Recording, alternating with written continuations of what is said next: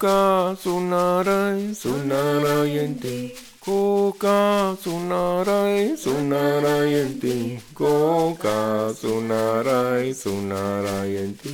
Koka sunarai sunarayenti. Koka sunarai sunarayenti.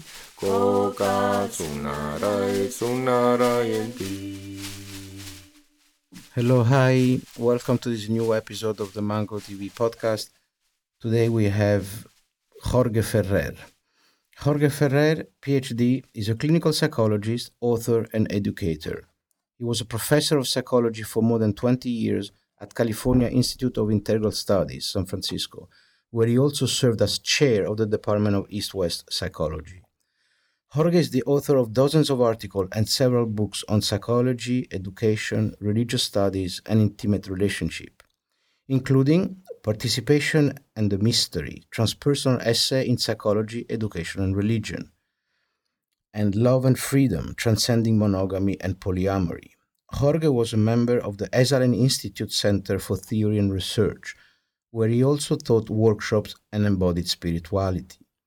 Jorge received the Fetzner Presidential Award for his seminal work on consciousness studies and was selected as an advisor to the Religions for Peace Organization of the United Nations.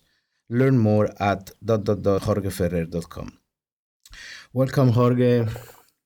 So Jorge is a friend of mine, and it's a little bit my go-to person for anything academic, and I like to call him like a scholar in residence at Mango TV podcast. Because as some of you might know, Mangusta Production started, maybe 20 years ago now with exploring psychedelics and personal transformation with the two documentary Neurons to Nirvana and the 2012 Time for Change, exploring personal transformation and how global transformation comes from personal transformation. So that was 20 years ago. And since then, this two topic has evolved in more interest, but all around this idea of personal development, psychology, the integration between mind, body, and psyche, how to live a more harmonious life, how to live in society, how to prepare for a third millennium, for a more beautiful world that our heart knows is possible, as Charles Eisenstein says. So as you heard from her bio, Jorge is the perfect candidate to elaborate on all the topics dear to Mango TV. But first, let me ask you a very personal question. So who is Jorge Ferrer today? What turns you on? What upsets you? What are your beliefs? Who are you today? Thank you, Giancarlo, for the invitation and for being here with me. And what I would say, like what's unfolding in my life in the last few years, is a big shift in the sense that for many years I was in academia. And my intention these days is to reach more people. When you read academic books, you just reach academics, librarians, and a few students. But most people in the world, don't read academic books. So in my last books, I've been trying to be more personal, more down to earth, especially also writing about topics such as intimate relationships and so forth. So that's one shift. And the other shift also that is happening is like, I've been working more also from the bottom up, so to speak, in terms of catalyzing transformation through workshops, through teachings, through podcasts. But also there is like a big shift to also start trying to work, having an impact in like higher levels of influence and power. So I've been associated recently with the Mobius Executive Leadership that works with governments and corporations who are also trying to effect change at that level, top down. Amazing. But so, forgive me for asking you something a little bit like basic, because my goal with the podcast is to try to, simplify and popularize, difficult concepts. So, especially here in Ibiza, there's a lot of talk about, psychedelic-assisted psychotherapy, other type of psychedelic, transpersonal psychology, personal development, life coaching. Can you try to put a little bit of order in all these terms, even from an historical point of view, to give us a little bit of a history of when psychology started, how is it changing due to recent scientific discovery, like with the fMRI machine, the full mood network? How is transpersonal psychology how was it born? How was pretty much ignored? How it might have a comeback? as a put your professor hat on now for 10 minutes to clarify all these terms. Sure. Well, transpersonal psychology was born in the late 60s, in 1968. And the transpersonal psychology was born of the influence of three different currents. On the one hand was like some currents in Western psychology, especially depth psychology, Jungian and humanistic psychology, and the human potential movement that had started before in Esalen Institute and other areas. That's one. And then the other was like the coming into the West of the Eastern gurus, Maharishi Mahesh Yogi and the Beatles, Jogyan Trungpa, especially kind of Advaita, Hindu and Buddhist. But the third one that is very important, is connected to your interest, is the whole countercultural movement and their own psychedelic experimentation. Yeah. So, sorry to yes. interrupt, Jorge, because you took for granted a lot of things that maybe go back to the three origin of transpersonal. Maybe we just explaining a little bit what does Jungian means, what does the Eastern guru, whereabout, like you were talking with an audience of 10 years old or maybe 14. Okay, Jungian psychology was born from the depth psychological tradition. Jung was a disciple of Freud, but he expanded the understanding of like the psyche into the more collective unconscious. So that's in itself like a transpersonal movement, going beyond individual psychology to a more collective psychology, and how that collective psychology and what he called the archetypes influence personal psychology. So that was one of his key insights. And then in the 60s, we witnessed like this proliferation of like many Eastern gurus, like teachers from India, teachers, Tibetan lamas, and coming into the West and becoming really popular also with the counterculture. Something very key here is that many of the hippies, and I see this in a positive way, because this term today has other connotations. Many of the hippies in the 60s that were experimenting with psychedelics, they were already reading Eastern philosophy.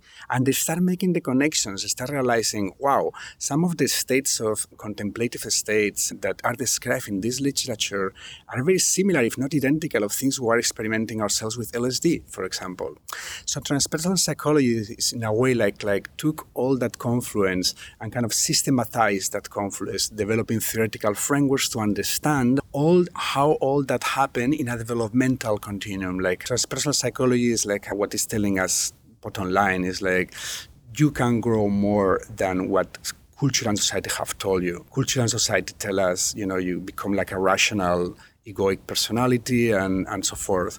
But transpersonal psychology tells you you're also a spiritual being, and it's a developmental thing. You can really, if you continue growing, you move towards self-realization, as Abraham Maslow, one of the founders of transpersonal psychology, stated. And self-realization is like what happened, or the pull that happened when you have all other basic needs covered, physiological needs, belonging needs, self-esteem. He realized that people move towards self-actualization, and also they start having also what he called peak experiences that also he associated with some of those states in the Eastern tradition, like Satori and Zen. In a way, Maslow also was one of the persons who also started making these kind of universalist claims that we're going to, I think, talk later about. I see. Where does this, pressure for this, rational, detached, problem-solving approach to life? It comes from competition and private property and neoliberal capitalism, or is more rooted in Descartes, in the glorification of mind? How did we get into this very intellectual state? Yes, my sense that there are many different kind of like causes or factors involved in this, but I would say that one of the main ones is like the great success of science. The great success of technological science, rational science, like in a way it had such a liberating impact in the modern Western world that was kind of like constrained by these very dogmatic religious approaches that prevented people from developing like free inquiry into the world. And also free art. Michelangelo was kind of censored as well. So in a way, like science kind of like helped so many people over the many centuries, like to free themselves from those constraints. And that was extremely liberating. And that's why like science is very enthroned today. We go to scientific experts all the time. And of course, it's a good thing that they are there helping us with their expert knowledge. But at the same time, it's like if you see kind of any curriculum of any kind of university, it's all the teachings, all the education is very cognicentric. It's just tuned to develop the rational mind of the students and the critical mind of the students. So there is not much education for the heart. There is not much education for different states of consciousness. There is not much education for the body. And that's a problem. Why? Well, it's a problem because we start living in our heads. We start living in our heads as disembodied human beings. And that is what kind of also capitalists prey from. Because whenever you are living in your heads, you disconnect yourself from just embodiment, your sensual embodiment. You disconnect yourself from a sense of being fully alive here. And therefore, you forget yourself and you need more things. And then you go into self-indulgence and not towards nobility. Yes, but let's stay on this a little bit longer, because I can hear a lot of secular, materialistic, Newtonian, Cartesian, which is basically pretty much our paradigm today, saying what is nonsense about this. I live in my mind, which I'm a thinking being, and I'm very happy, and it's very important, and my body is fine. I do sport, I go running, but so what would you argue to this objection? Well, my sense is there is something very different from like deciding from a mental perspective what's good for my body, what's good for, than to living yourself as a multidimensional being with your heart, your instincts, and your sexuality, and your body and your mind are like same partners co-creating your life. And that's what we have not been able to do because we haven't not received education to do so. In a way, if you notice, like most Western psychotherapy, it's not much than emotional education. People learn to identify their emotions, to express them, to receive them. So there is that there. And of course, today we already are seeing developments towards a more holistic education. Even in children, there is mindfulness, there is emotional intelligence in the schools, there is mindfulness practices starting to become part of education. So I think that even from a more mainstream perspective, people are already recognizing that there is much more than the rational mind, and that a fulfilling human life and a caring human life, and that's what this world needs more. Care requires more than just being super smart. Yes. And also, I feel that the problem with the mind and the intellect is that it gets conditioned and shaped by your environment, your biography, and sometimes you get conditioned by unpleasant event or even traumatic event, and they stay there. Exactly. and so most people are not aware, but you start developing some sort of like some neurological knots or neurological triggers that get reinforced in your life, and it's very subliminal. You get this first traumatic event, and then you put yourself in situation to relive it again. And that Krishnamurti was talking about the constellation of the trauma. It's not just one, it's the predisposition. And then you end up finding yourself at age 30, 40, 50, and you realize that you lived all this life with some sort of an egoic armor that has prevented to feel those notes. Yes. So to what extent going out, and some people get really enslaved by the mind. They say that the mind is a great master, is a great servant, but a terrible master.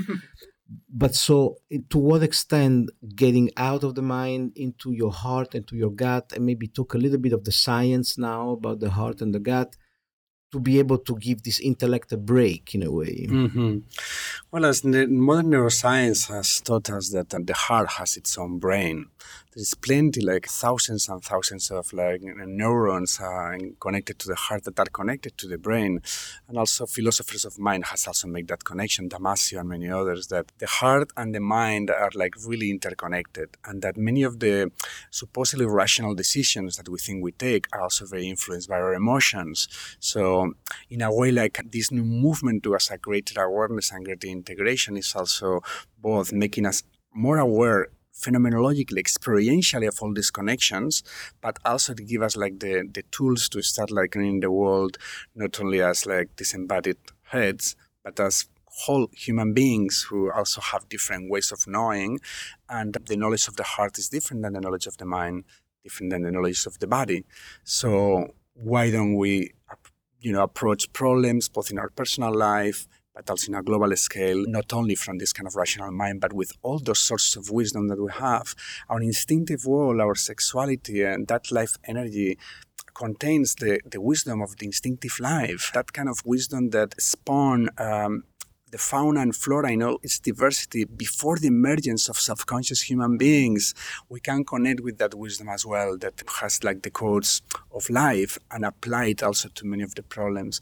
In many ways, like you can see this tendency already in like the disciplines of biomimetics today, I don't know if you're familiar with it. Like biomimetics is it's like a new tendency in different kind of life sciences, but also in sciences and robotics and everything, like to look at nature as a referent to solve problems that we haven't been able to solve. Nice. That was a little bit Buckminster Fuller idea, right? Yeah, he was the origin of that. Yes. Studying nature operating principle and try to copy them. Exactly.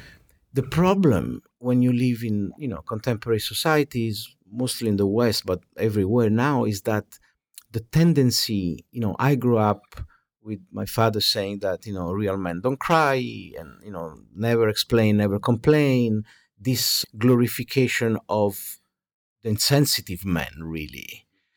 And to a certain extent now that's been also passed to the woman because the women are in career. But so how do you, first question is, do you think that, this paradigm is changing?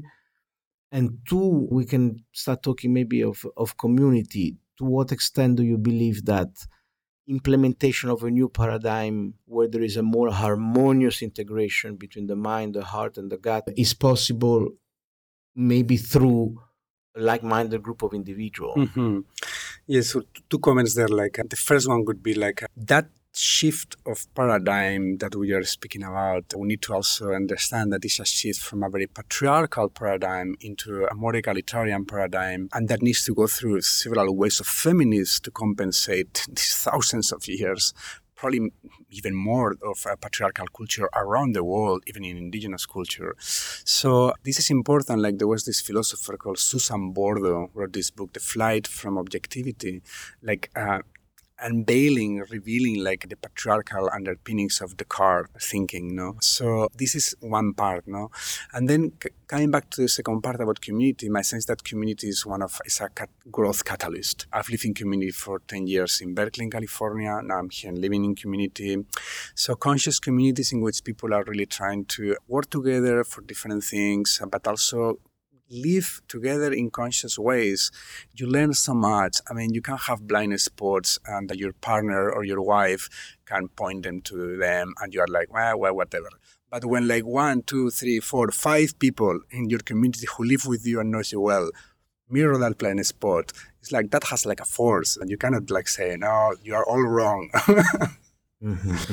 Yes. But so the precondition is that you develop a sense of trust and love among the community, because then you don't feel to be exposed by a complete stranger. Absolutely, that's important. It's respect, love, loving mirroring. It's not about really going after people. No, that would be a nightmare. No, and the other part about the community, there are many dimensions. One is ecological, of course. It's much more sustainable. You spend less things. You share a washing machine. The whole nuclear family that is also coming together with capitalistic ethos and also patriarchal ethos. The wife at home.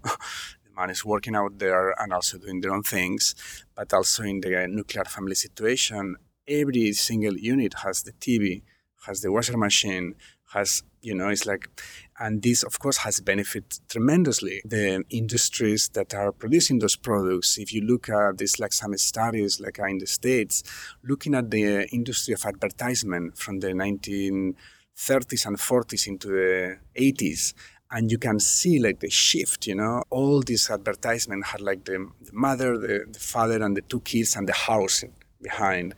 It was a powerful message, going into the unconscious of people that was the way to live. And it's not the way we have lived for millennia. So no wonder people feel isolated, and also no wonder people also have a lot of problems, like even when there is genuine love, like living together.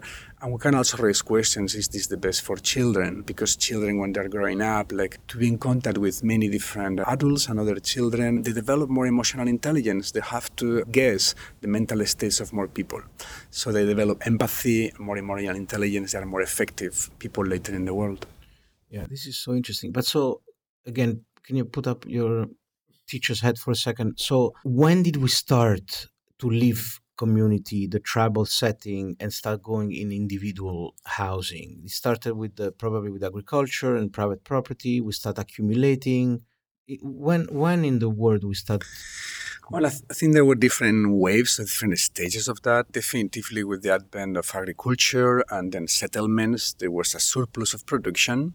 And then it's for first time, because before we were nomads, like many indigenous people today, and they were like hunters. And so for first time, like men started to realize, well, I have all these things now. I want to leave them to my children, not to the neighbors' children.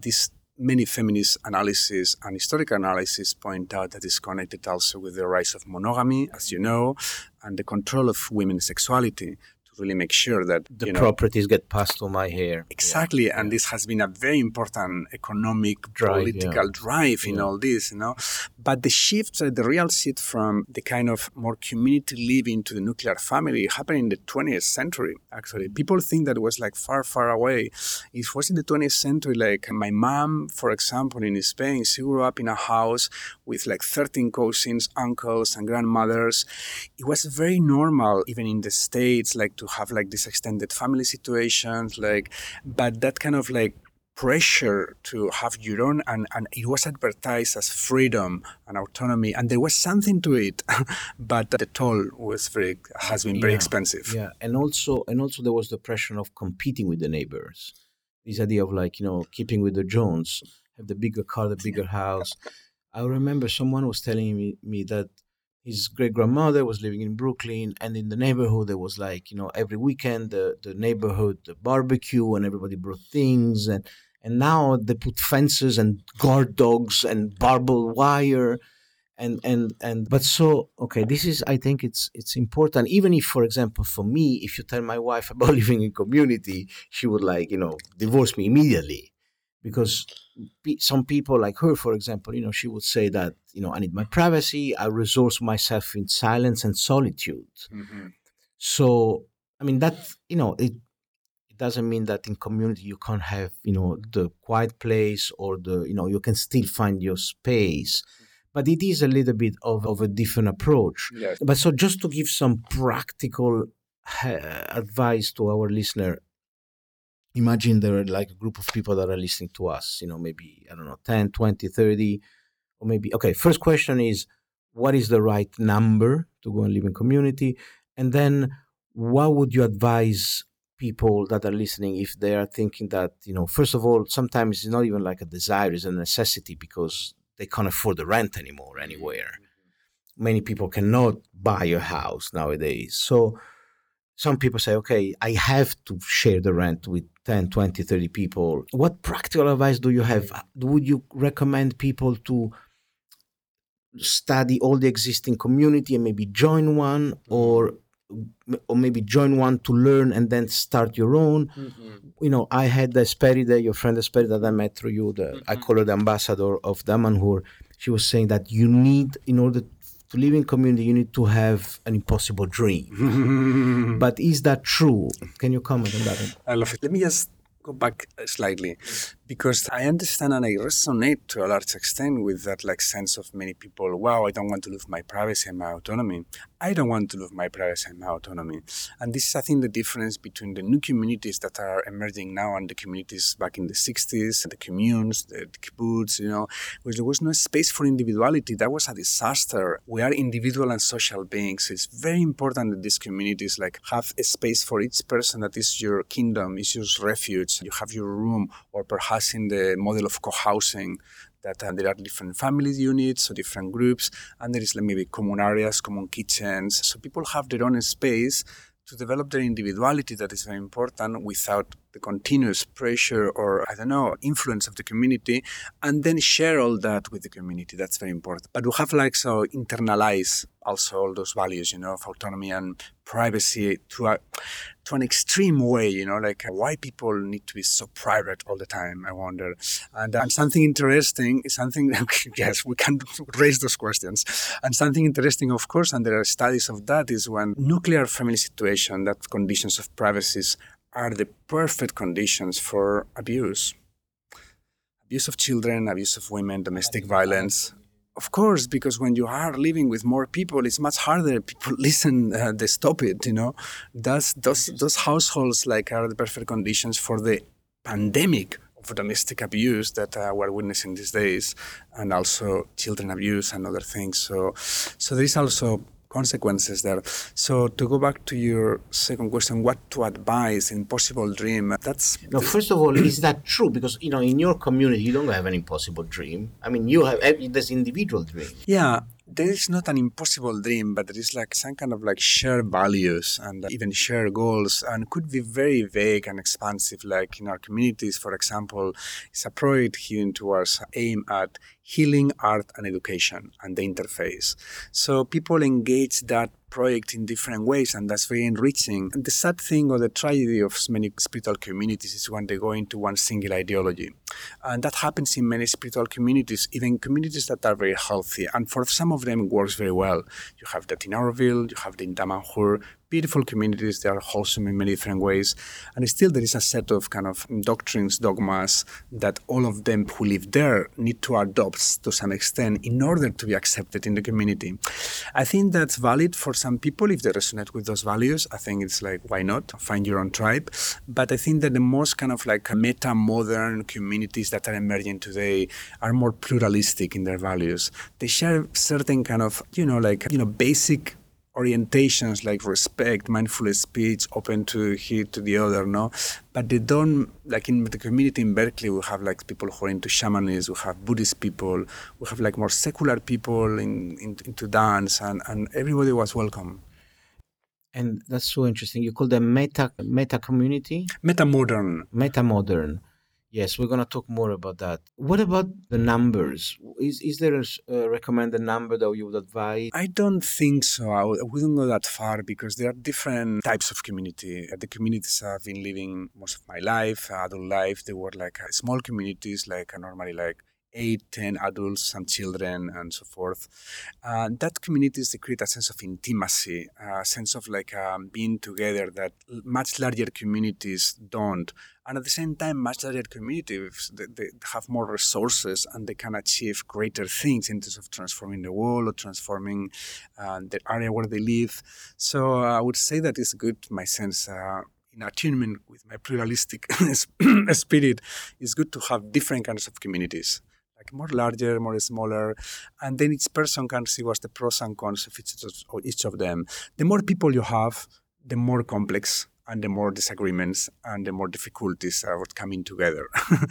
That happened in Auroville. There was a lot of disagreements. At first, they had these policies about taking decisions by consensus, and of course, anyone could veto any decision, and of course, that was a disaster. They were paralyzed. They couldn't do anything. Yes. So I guess that there is, at the two opposite ends, there is the Auroville, the Tamera, the Damanhur, where it's really the glue is this impossible dream where people need to vote and there's a consensus. And then at the completely other spectrum, there is just sharing the rent in a group of people. And in between, all kind of possible. Have you heard this number, the Dunbar number? It's 140 or 150? I heard. Yes. Yeah. So first of all, let's explain what it is. Yes, you explained it because... But it's simply there's been a statistic saying that 140 roughly is the right number for people to know everybody intimately. But because if it's more than that, you start losing the intimacy with people, but you still have some anonymity. Less than that. Yeah. I think there is something to it. I think this social reality that when there is more and more people, you'll get to know less people intimately, and that's and it brings the sense of anonymity.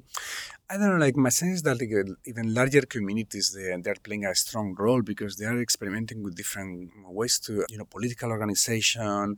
I mean, there are grassroots experiments for the larger society and larger culture will have to pay attention to at some point, as this way we live are kind of like being kind of deconstructed and like is crumbling in many ways. So in a way, they are like, I would say that potentially they could be seen in the future as a vanguard for a new way of life that more and more people are going to be adopting. Yes, yes.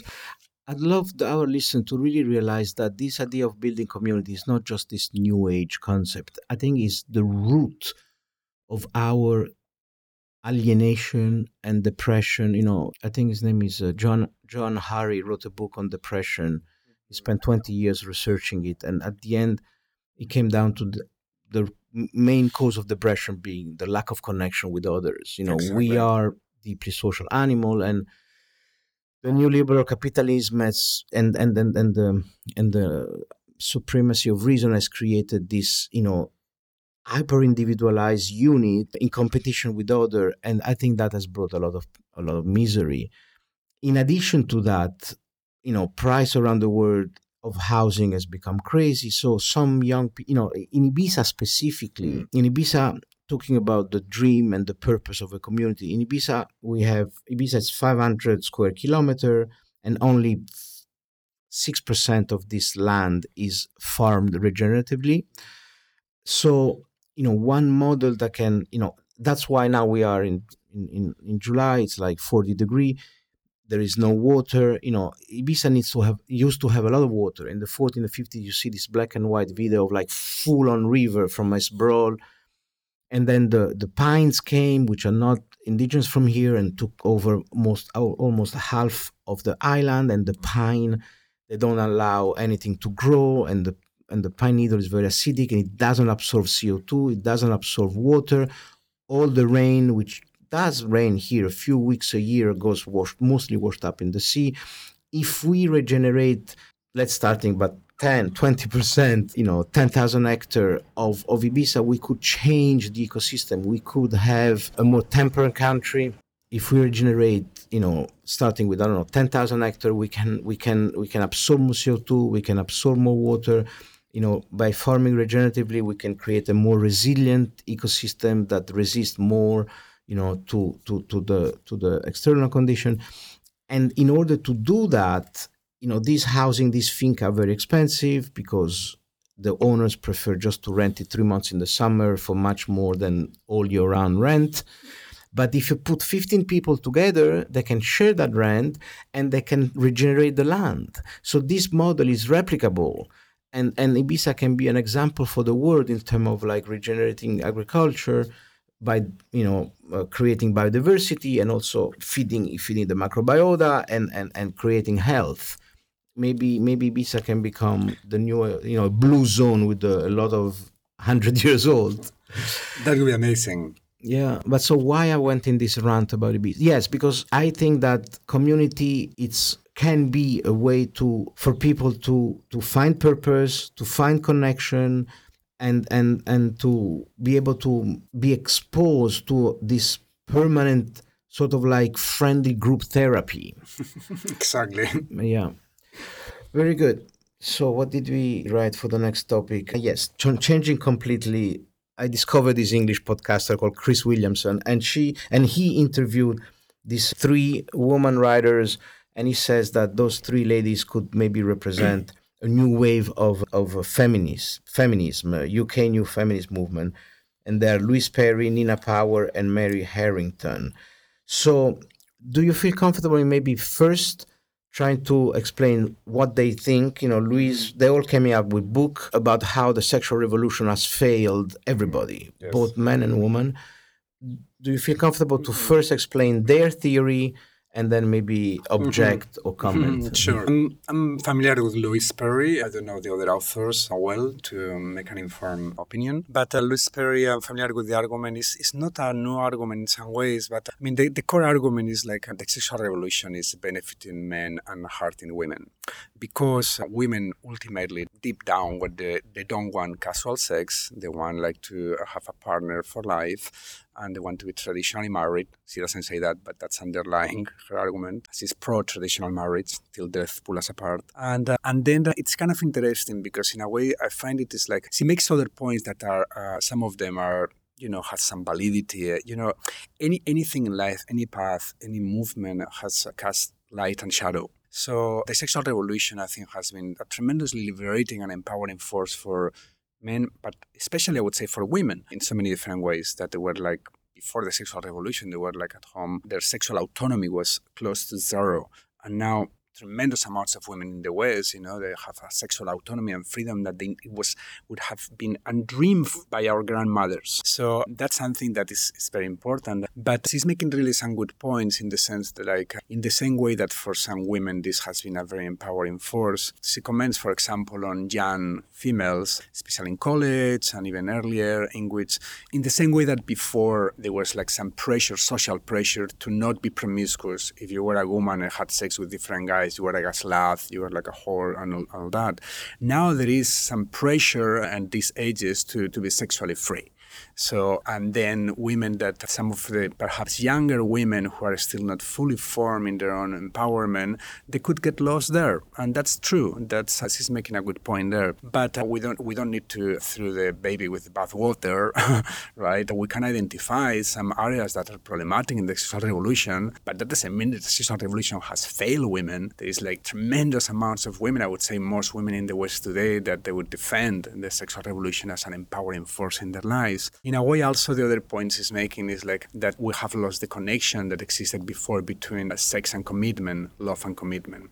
But the connection that existed before between those two was because there was no the anticonceptive pill, So for women like to be sexual was a very high risk of getting pregnant. Okay, so therefore they were asking for a deep commitment for men before going sexual, marriage and all that. So in a way, it's like she's twisting this, like saying like, and then we have lost this connection between love and commitment. But well, for many women, that has been tremendously liberating, like to be able to take the pill and to take autonomy and be able to have sex with whoever they want without that danger there. And of course, you could say, like, well, men has benefited from that because there is more available women that they would like to have sex with them. That's true. There is also a book by a conservative sociologist of sex called Cheap Sex, Regnerus. I don't know if you're familiar with it. He's making that case from a very conservative place. He's saying like sex has become cheap. Before, sex was expensive, Men have to, offer things, commitment and marriage. And now, people can have sex whatever, even with pornography. Pornography is available, and then women are more open to that. And I don't see that as a negative necessarily, even though, again, there could be like some, in particular cases, that it could be like some problematic aspects to it. Why? What's the name of the author you just mentioned? Regnerus, Regnerus. Yeah, we'll put it on the show note. But why was the problem with the more affordable sex, according to Regnerus? Well, he's saying that sex has been banalized, that now it's like available, and therefore men don't want to commit and they don't want to get married. And he's pro-familiar values, pro-traditional marriage. He's against, of course, gay marriage and all those things. He's a very conservative fellow. But basically that's his point. Is like, because now sex is so available, then men don't commit. And there is something to it. And I do have many female friends actually in their early 30s that actually they would want to have children and they would like to find a man that is available for that. And it's true that those numbers are picking down, are decreasing, especially in places like Ibiza. When I hear my friends, I tell the same to them that I would tell my friends in the same situation in the Bay Area of California, move out. Because here in Ibiza, there is more women than men to begin with. And also, I would say there is a greater number of non-committal men, in part because of the larger number of women out there. There is more availability, but in other places it's different, of course. Yeah, that's another big topic, right? So what caught my attention from Louis Perry is that the more available sexuality has created also a lot of pain, in the sense that men are not really fulfilled by casual sex. They think they are. It's one of the things, like, it's a little bit like what I understood from the interview I heard. It's a little bit like, neoliberal capitalism subliminally make you think that you need to live in the house alone with better things than your neighbor. That's an illusion, because that doesn't bring happiness. In the same way, the sexual revolution will give you this illusion that sex, a lot of sex with different people will give you happiness, but the reality is that it's not. What brings you really fulfillment is a deeper, more committed relationship. And this idea of disentangling sex from love has brought misery, not just, she says that deep inside, women are longing for connection, but also men. And there is now an epidemic of men with erectile dysfunction being overstimulated by porn. Yes. So the statistics says that usually there's quite a widespread sexual dissatisfaction. So I know you wrote a book called, Novogamy, where you try to depolarize the debate around monogamous and non-monogamous. But so can you try to tie all this thing up into a cohesive vision? Yes, I'm going to do my best. Okay, so I think there is something to that point. But and of course, I totally agree that the pull, the longing for deep, intimate connection is very valid and real, and to experience that is one of the most fulfilling experiences of life. I also agree that many men are having sex with many women, ultimately unconsciously looking for that, and they are not getting it. So I also agree with that. And at the same time, would qualify because they're not embodying that desire, right? Because if it's only subconsciously that they're longing, but everything else says that they're not, it's not going to work. Yes. Yeah. But I would also add here something very important, is that even most men in this culture that we live, precisely for what we discussed before, that people live in their heads, they're not really connected to their heart and their instincts, Their sexuality is very mechanical, is disembodied, is like they go hypergenital, I'm just going to have my orgasm. And of course, many of these men have learned sexuality from pornography that is also very patriarchal. And of course, that sexuality is going to leave them unfulfilled. And the shame from the church, Yeah, but if people engage sexuality, even sexual casual encounters, from a fully embodied perspective that is also open to that energy of life in yourself as eros, as the creative energy of life, as something sacred, and also fully conscious and with their heart opens, I don't think they would be so unfulfilled. Yes. So let's talk about that a little bit. This idea of eros, like genital orgasm, full body orgasm, how we misuse this sexual energy, how we were not being educated. Margot Anand, this Tantra teacher, says that many spiritual traditions don't even look below their waist. Right. Because they say it's dangerous. Yes. They don't even look. And so how can you elaborate a little bit on that? This when you mentioned the genital orgasm compared to a full body, and maybe since we are talking about that, you can talk a little bit about your embodied spirituality workshop. Well, one of the reasons most traditions don't even look from the waist down is it was considered dangerous, sexuality. And there were some reasons for that historical. There were some reasons. There was a lot of bestialism, there was a lot of rapes. There was people were not integrated enough to channel that energy constructively. And especially in many cultures in the world. Because you lose your mind. You lose your mind. Lust. Yeah, exactly. The fear is that animalistic tendencies will take over and you will just become like a rapist animal. And, if you travel around the world, I know you are very well traveled, you realize that in some cultures in the world, that's still quite valid in many ways, and in India, in village, rural India, for example, and there's a lot of sexual taboos and tension and so forth, Muslim countries as well, some of them. So that's that, but I would say, I would argue that most people in the Western world today, they have already developed the values of the heart, our consciousness, strong enough to be able to channel those energies in a different way.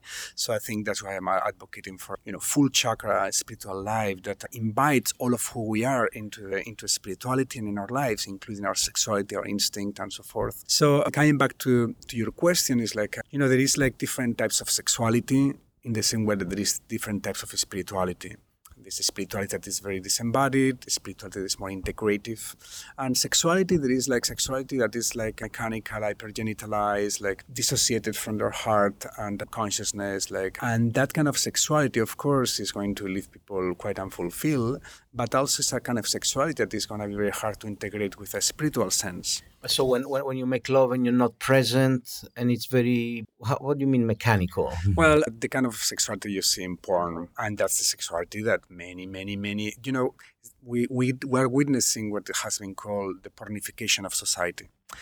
Billions of, the Pornhub has statistics. It's quite remarkable what you see there. Like every single day, there's 100 to 115 million hits in one page of Pornhub, That's the equivalent of like the populations of like 4 different countries in the world, like hitting at the same time. And women too. Yes, and women too, not only men. There's 32% of women are also watching porn. So they're also learning. Of course, there's different types of porn. There's porn that also could be non-patriarchal and directed and produced by women with attention to female orgasms in a different story. And I would say that I support that kind of thing. Could be educational, could be liberating for many women. But 99% of porn is super patriarchal. It ends with male orgasm. And if you see, it's degrading. It's degrading. It's like boom, boom, boom, boom, harder and stronger. I mean, it could have like a place in our sexual encounters at some times, the passion, the animalistic, sure. But also sexuality needs to move to more also like subtle, tender, connected, presence, eye gazing, your heart opening, and so forth. And that's a different kind of sexuality that opens up into Eros as mystery. And that's the kind of sexuality that is almost inevitable not to be able to integrate with our spiritual sense. The Mystica and Eros is 2 sides of the same mystery.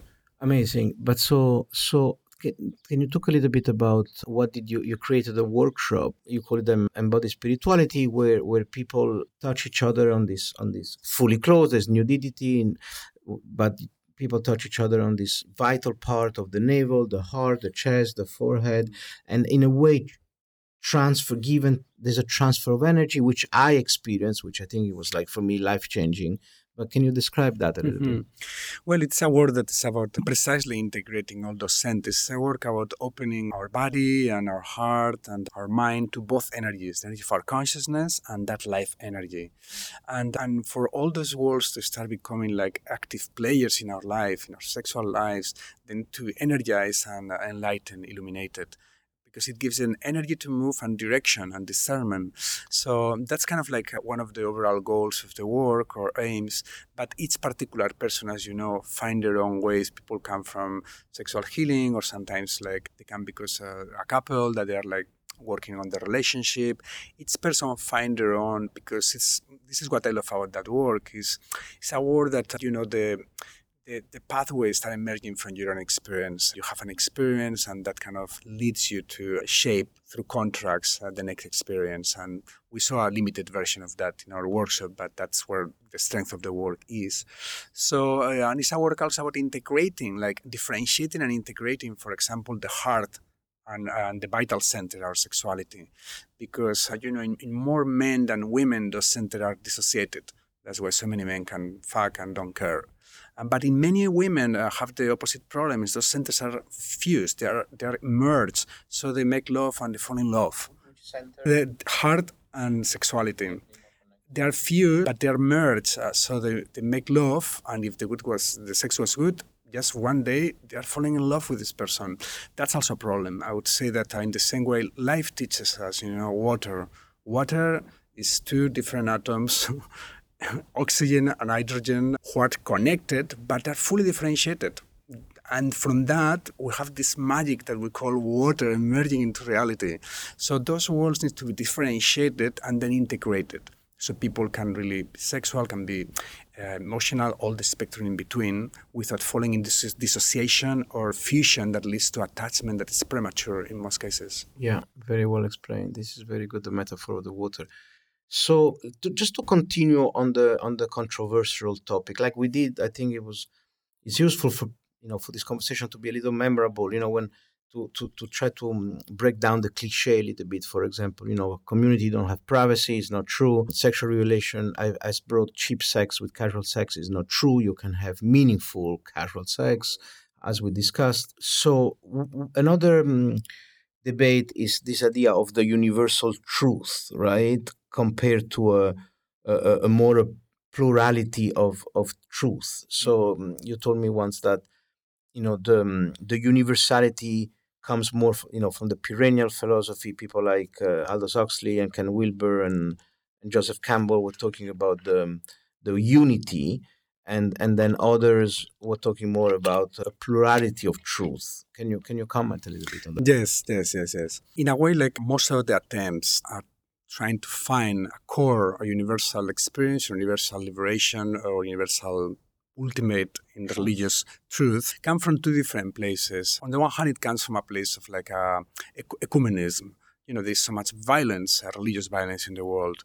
So many people were motivated, well, if we really find some common truths, I think there could be one less reasons for violence. It's much easier to kill your neighbor when you think God is on your side and not on their side, right? So, and that's a very noble ideal. But the problem with that, and this connects with the second intention that is normally more unconscious in many cases, is apologetics. It's like apologetics is in religious is when you're trying to argue for the superior truth of your own religion. When you see all the proposals for universal truth and you see what they are saying, for example, non-duality, it's very fashionable these days, or pure consciousness and so forth, and you start the history of religious traditions and comparative mysticism, you realize that that's the goal and aim for a few traditions, but not all. We have over probably 15,000 different religions in the world, many of which have very different cosmologies and different goals. So 15,000. Yeah, well, 20 years ago, they were identified 9,800 and 2 or 3 new religions emerging every single day. So today... When people set up their own church, that's... How do you determine a religion to be well, there are criteria. There are criteria like this is there was a study by some religious scholars and Christian religious scholars. They were mapping what they call theodiversity. They were mapping the spiritual pluralism because they wanted to convert everybody into their own religion. So they wanted to see who are the rivals there, no? But the problem with that is like, all these, exactly, when you identify that truth, it is the truth of some traditions and not others. So in a way, it's a hidden form of exclusivism or inclusivism that is also reveals a kind of like subtle spiritual narcissism. It's like my spiritual truth, my spiritual choice is the superior or the more truth or the more complete or the more encompassing. And you don't have to be a narcissist for that. Take the Dalai Lama, for example. The Dalai Lama that I very much admire, probably one of the less narcissistic persons in the world, personally speaking. And I know people who know him, and he's the real article in so many ways. But he defends that the spiritual truth, the understanding of sunyata, of emptiness, of his own particular school in Tibetan Buddhism, is something that even the other Tibetan schools don't understand. Not to speak about other Buddhist branches or other religions. And he deeply believed that even though having a diversity of religious choices today is a good thing for psychological reasons, down the line, after many lifetimes, everybody will recognize that truth as the most liberating of all. Which is which one in the case of the Dalai Lama? In the case of the Dalai Lama, it's an understanding of emptiness, like more. We'll get more technical here, but that's in the matter. It's like that space between thoughts. Yeah, a kind of emptiness understood as in Buddhist emptiness is the codependent arising of everything. Nothing has its own essence, but everything is being co-created by everything else. And that's a beautiful understanding, but other traditions have different goals. So I'm a spiritual pragmatist. I go for whatever works. What is helping people to become less self-centered, less selfish, more available, more transformative agents in the world? Is it conscious parenting? Is it Buddhist meditation? Is it ayahuasca shamanism? I don't care. What matters is that they're really like getting more free from narcissism, selfishness, and more open to the mystery, of existence, So, and then also, I'm a spiritual pluralist. I strongly believe after through my own experience, I was in Buddhist for 15 years, in shamanism for another 20 years. I've studied many different traditions, and having many dialogues, with monks from different traditions. I strongly believe that there is a beauty and richness in that diversity of spiritual goals, that all the traditions and different people and different mystics are telling us, there is all these different possibilities. It's like a tree branching in different directions, and some of the branches overlap. So there are some commonalities, but that doesn't mean that they are all going to the same peak of the mountain. I would say that there are many mountains and many peaks. Amazing. Beautifully said. Just for our listener, you mentioned that non-duality now is fashionable and divine consciousness. Pure consciousness. Pure consciousness. Can you explain a little bit these two approach? Yeah, well, non-duality comes from, normally the kind of non-duality that does become fashionable in the West comes from India. Ramana Maharshi and also a lot of different gurus there, and many, there is a lot of non-dual teachers in the West today, like from Gangaji to Adyashanti to many people who have drink from that wisdom tradition, and they have adapted to our modern West. And I think it's a great thing. I'm very supportive of whatever works, but for not people. Exclusively, yeah. But just to make the claim that that's kind of like the universal thing for all human beings. And I'm not saying that we all have consciousness. So can we all access pure consciousness? Sure. Very likely we can all, because it's an area that we all share. Like we have a body, we have a heart, and so forth. But do all the traditions value pure consciousness the same way? No.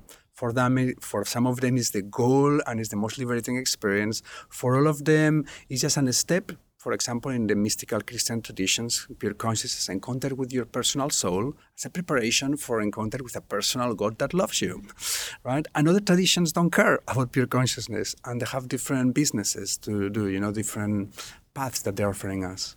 Beautiful. Just to change topic again, I've a dear friend of mine, his name is Anton Bilton. He started an institute called the Thüringham Institute, and it's a think tank to research the nature of the entity that you encounter in the psychedelic experience, mostly DMT. He's persuaded that these entities, not only they're not project of your imagination, not only they are independent from us, but they're also sentient. They are independent sentient being. Another word for that is alien, or spirit, or ghost, and he thinks that maybe they have a superior knowledge than us, and maybe they can help us with the human affair. Like in that movie Arrival, but then it's Villeneuve, this big octopus-looking alien then prevented a world war. I know you wrote some paper about that, about this.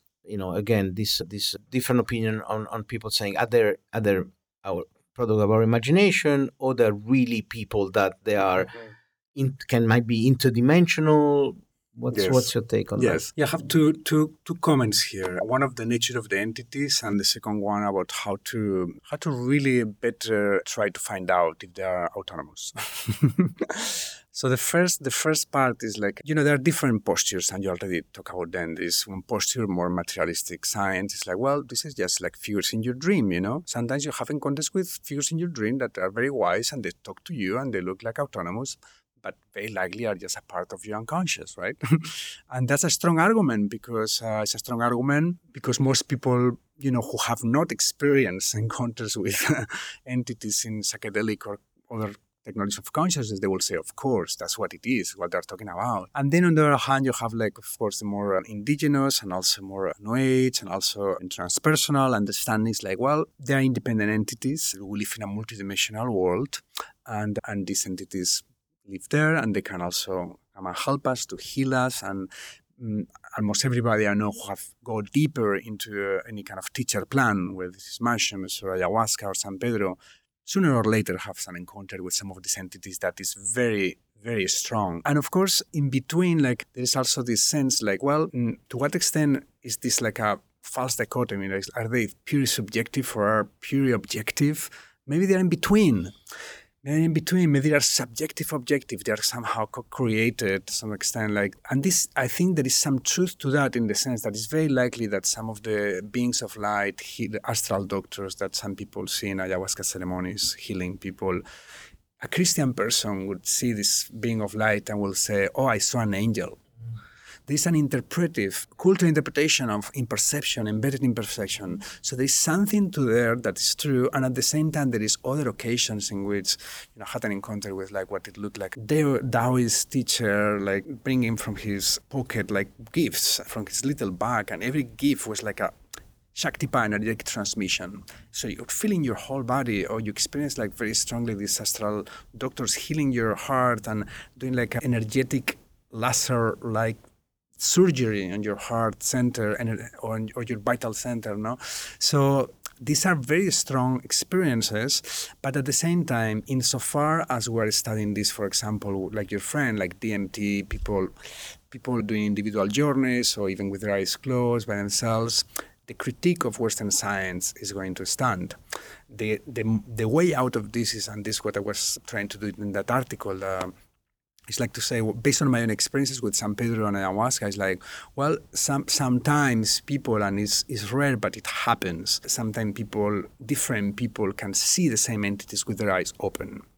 That has happened to them a number of times. And that's a stronger challenge for scientific materialism. It's very easy to dismiss like something that happens when you take a drug, quotation marks, in your brain. It's like, of course, an hallucination enhanced by the drug and so forth. But when different people, even sometimes for 15 minutes, 1 hour, even 2 hours, are seeing the same entities outside and they're contrasting and interacting with them, that's a much harder.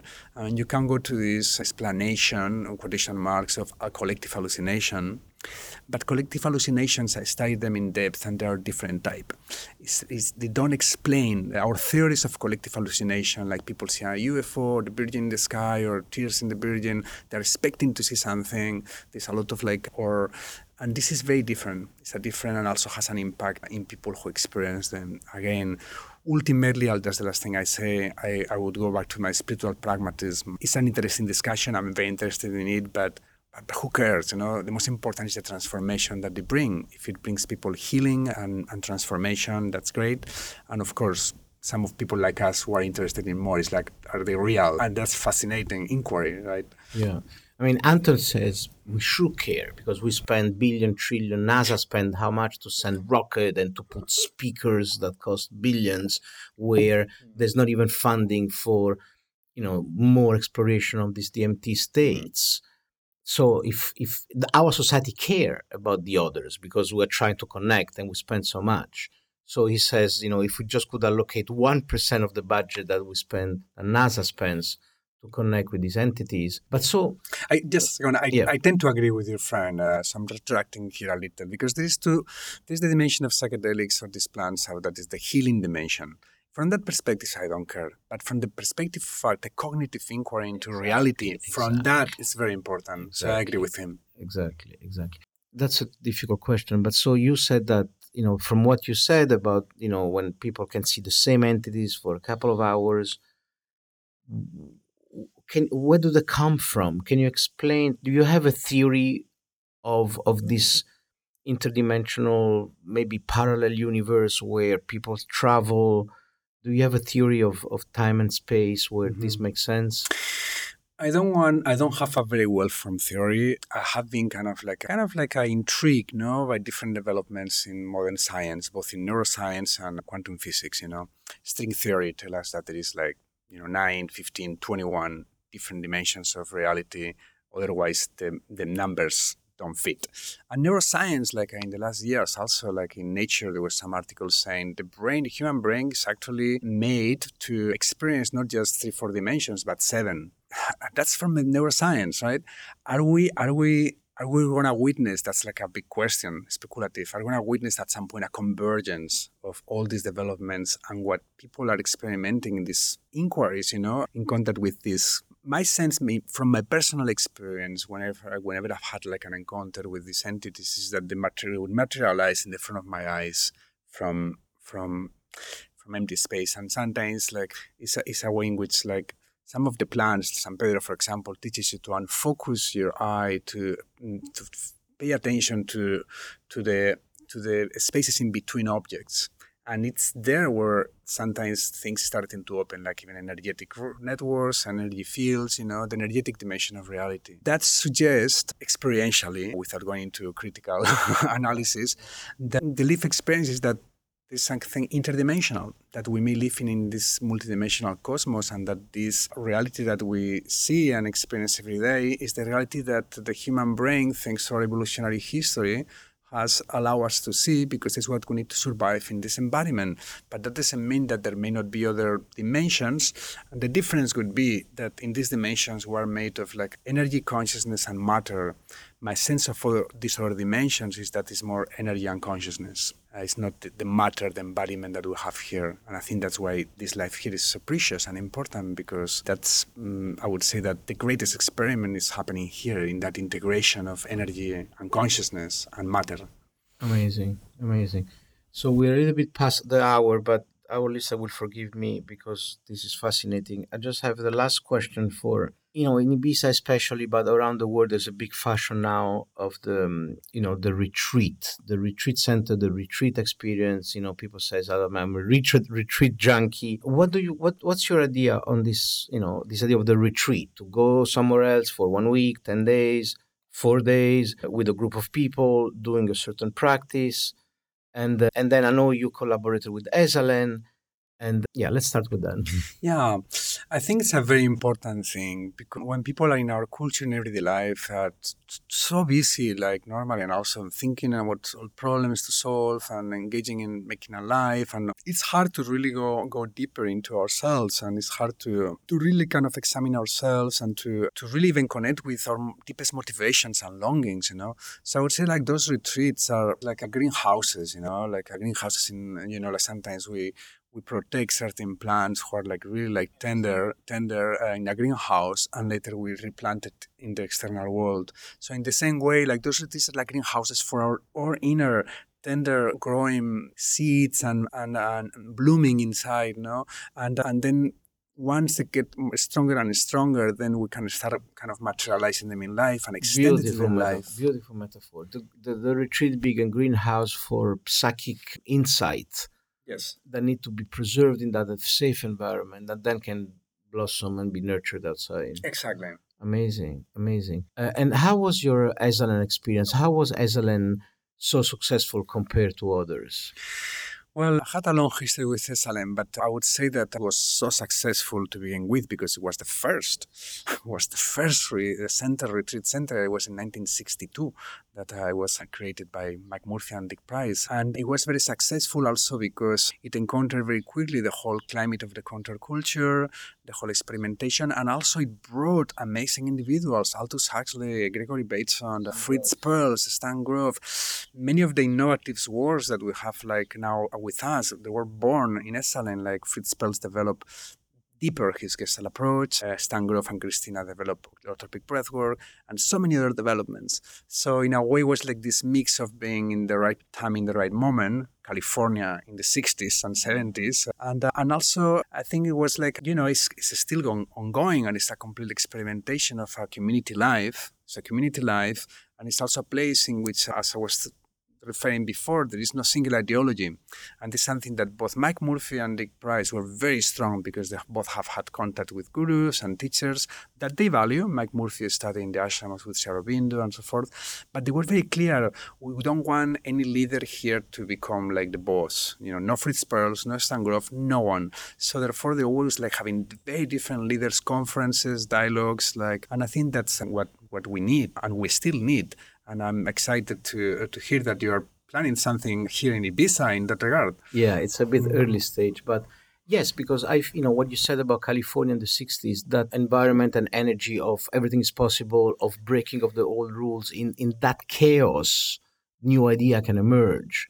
And Ibiza is becoming, I think, the transformative capital of the world because the local, and my friend Christian, who's been on the podcast, explained that very well. He says that what has created the magic of Ibiza is the local, the payés, having the mentality of live and let live. So they, we are here, I have my land, you're there, you have your land, you do what you want, you don't bother me, I don't bother you.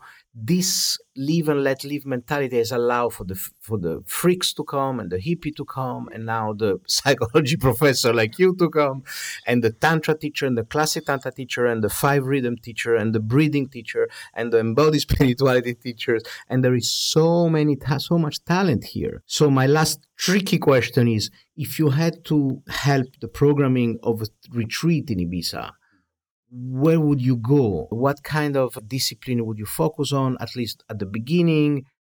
Well, I think that I wouldn't go into like super focus. I would go like more a wider zoom because or like SLM, because you want to reach a different people and there are different ways to transform ourselves and different people are going to resonate with different things. So from the more embodied approaches to more contemplative approaches, I think the key thing would be like to really bring like really good people here into the island that sometimes are not available here. I think from outside, and at the same time also pay attention to what's happening here in the island, because there could be very amazing people here in the island as well. Yeah. So have some balance, have some balance between that, but definitely bring people from outside too. That could be very enriching, and even like have like not only just workshop, but like SLN used to do, like conferences, and dialogues and panels, and that could be really exciting. Debate, like really exciting to have. We don't have that in Ibiza. Yeah. We have a lot of static dances and tantra workshops and all of that is wonderful, but we don't have that kind of more intellectual, spiritual culture. And I think there is a critical mass very ready for that, especially like if you're doing this in Dal de Vila, so many foreign people who come here are very sophisticated as well, and they're into these things. So I think would be a great success and very, very good for the island. Amazing. So basically the 3 pillars, if you want, would be embodiment practices, contemplative practices, and then intellectual practices. Intellectual events, and of course at the same time of the embodiment and the contemplative, it's also very important, like deep personal psychological work, like shadow work, like even trauma work, because if you do all these other things, I mean, the embodiment piece includes a lot of that. But if you do a lot of the contemplative, for example, and without that deeper layer, the chances for spiritual bypassing are greater, spiritual materialism. If the audience doesn't understand, spiritual bypassing is to go into spirituality to avoid psychological issues. For example, I become celibate in order to avoid that I'm sexually repressed or have sexual trauma, for example. So there are greater chances of that, and we have seen this in California, even in the spiritual teachers as well, and very advanced practitioners. They were very advanced in their contemplation, meditation teachers, shamans as well. So we have seen that also in California for many years, in very advanced practitioners, meditation teachers, even shamans, of course, that they could be very evolved in their realms, psychic healing or contemplative awareness, but later interpersonally, sexually, emotionally, they were underdeveloped, sometimes have trauma, and it goes out of problems like sexual harassment and abuse. But so the shadow work, that's part of contemplation or embodiment? Yeah, I mean, I would say like could be like different workshops on different areas, but I would say that somehow, if it's like a program that people are going to be taking different modules or different things, there should be an element of that looking at, at the trauma, the wounding, and because otherwise the foundation of the building is shaky. Of course. Very well said. Jorge, we did 1 hour and 20. Thank you so much for coming back. I recommend our listeners also, if they like this episode, to go back to the first episode where we talk more about Jorge's book Novogamy, and just re-listen it, and we cover the future, the impact of Trump. So go back to the first episode also. Is there anything you want to add? You want to leave our listener with? No, just gratitude for the opportunity to dialogue with you, and like hopefully something of what we have said is valuable for the audience, and I'm going to be great to hear from them. And if people want to come to one of your workshops, where do they find the info? On jorgeferrer.com? Yeah, it's Jorge N, like Nancy, jorgenferrer.com. Yeah, I will be advertising that. Perfect. We'll put it on the show note. Thank you very much. Peace. Koka sunarai sunarayente. Koka sunarai sunarayente. Koka sunarai sunarayente. Koka sunarai sunarayente. Koka sunarai sunarayente. Koka Sunarayan Sunarayanti.